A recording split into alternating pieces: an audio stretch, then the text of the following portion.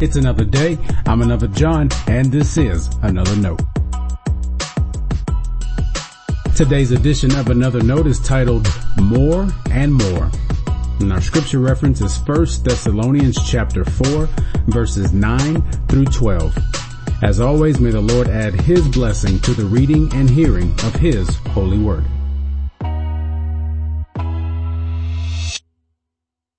I used to concern myself with how to make the gospel new.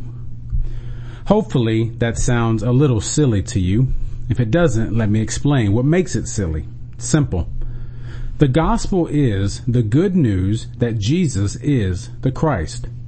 What is there to make new? When I would prepare sermons, I took a considerable amount of time looking for some new angle or new spin on that message.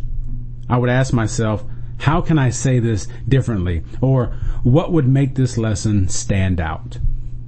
Of course, the intent was to teach. In that sense, those can be helpful questions. After all, in terms of preaching, you won't hear the gospel if I can't keep you awake when it's preached.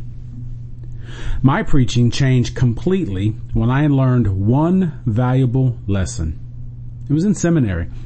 My professor offered it as a piece of advice, nothing scripted or printed on the syllabus. One experienced preacher shared something he'd learned with a group of younger preachers. And here's what he said. There's nothing you can preach that hasn't been preached in 2,000 years of preaching. In a strange way, that opened the door to a renewed sense of preaching. I didn't have to come up with anything new. Just tell the old story that Jesus is King. Common knowledge tells us it takes 7 times for someone to hear something before they learn it or internalize it.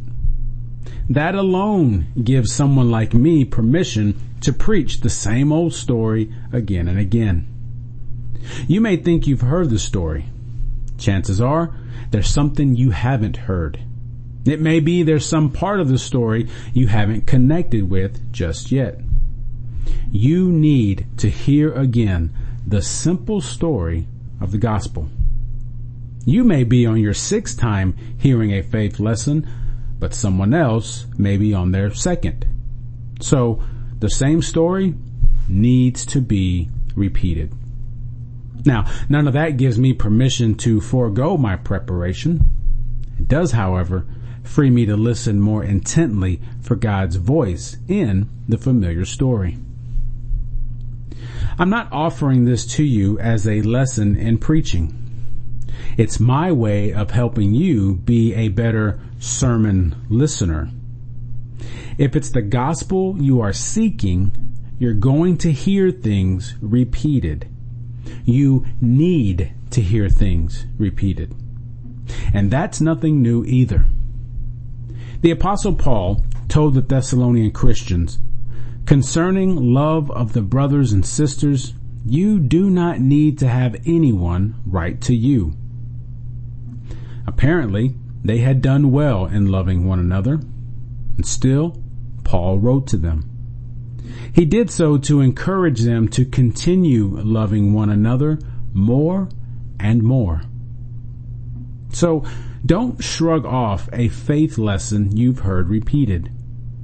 And don't make your lunch plans during a sermon just because the preacher says something you've already heard. Instead, in the repetition, listen for what God might be asking you to do more and more. Stay blessed.